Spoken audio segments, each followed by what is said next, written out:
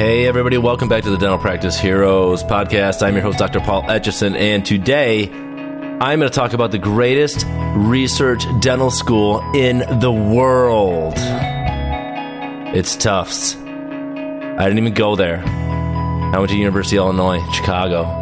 But let me elaborate a little bit why it's the greatest, okay? And I'm kind of making a little bit of joke. Not to make a joke out of Tufts, but, you know, as dentists, people pay us for our knowledge. You know, we went to a lot of school, we went to a lot of training, we've got lots of experience, we go to seminars, we read up on the clinical literature and stuff, and we need to realize that it is our ethical responsibility to tell the patients what we know so that they can make an educated decision. Because they can't really make an educated decision without our help, because we are the ones who are educated about teeth and diseases of the mouth, etc.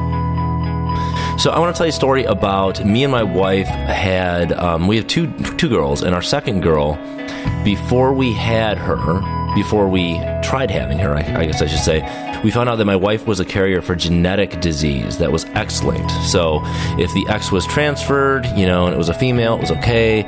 If the X was transferred and it was a male, it was like super bad. So we did IVF and we did genetic testing on the embryos before we implanted. Now, our IVF doctor was this little squirrely dude.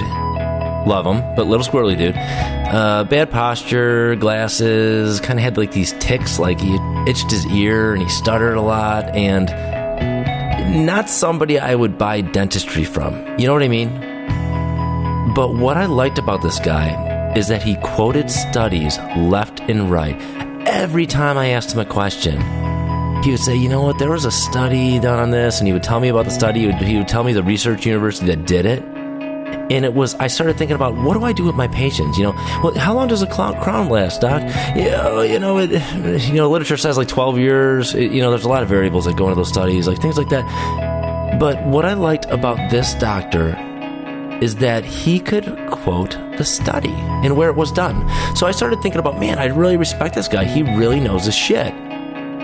So why Tufts is the best research university for dentistry in the nation is because when I can't remember where that little fact that I learned somewhere came from, it always came from a research study that was done at Tufts. I just always go to Tufts. So think about this.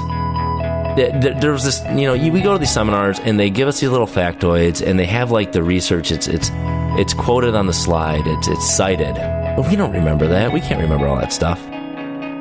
So there was this one study where it pretty much just showed that fruit snacks stay inside the fissures for like 2 to 3 weeks, even if you brush. I remember it. I don't know where it came from. I tried finding it on PubMed. Maybe it doesn't exist. I don't know. But when I'm trying to explain fruit snacks to parents why they're bad, I can either say, I read this study once and they had dogs eat fruit snacks and they took out their teeth and they sectioned them. They looked under a microscope and they found that after 2 to 3 weeks, there were still fruit snacks in the fissures of the teeth.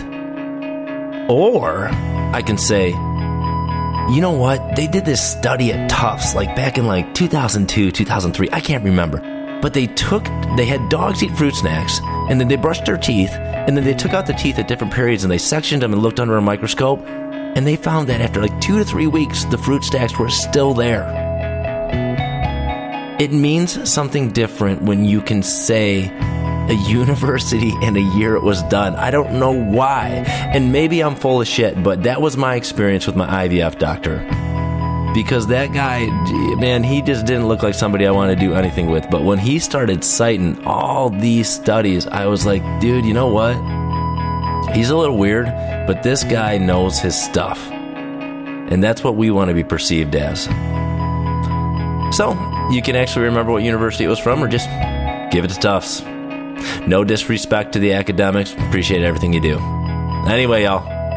You guys have a great week. Thank you so much for listening, and shoot me an email. Tell me if you're liking these things. dentalpracticeheroes@gmail.com. All right, take care.